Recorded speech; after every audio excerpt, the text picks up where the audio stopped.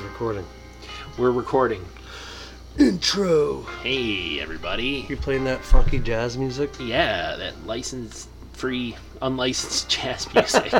So we don't get in trouble. Hello and welcome to SlashU. My name is Nick. I'm Andy. Do you think they get SlashU?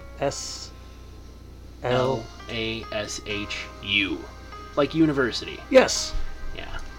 We are SlashU. We are SlashU. We're out here to educate you and talk about campy, slashy horror movies that were made between the years of 1977 and 1988. Yeah, I mean, I think that most people think of the slasher movies are like, Michael Myers or Friday the 13th.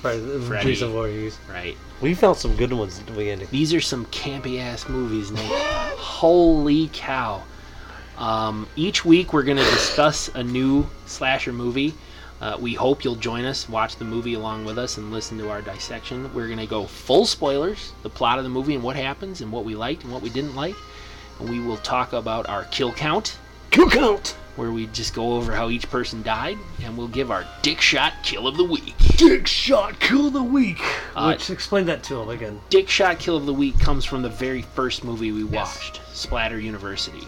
And the very first kill in that movie was a guy getting stabbed in the dick. He stabbed in the dick. Yeah.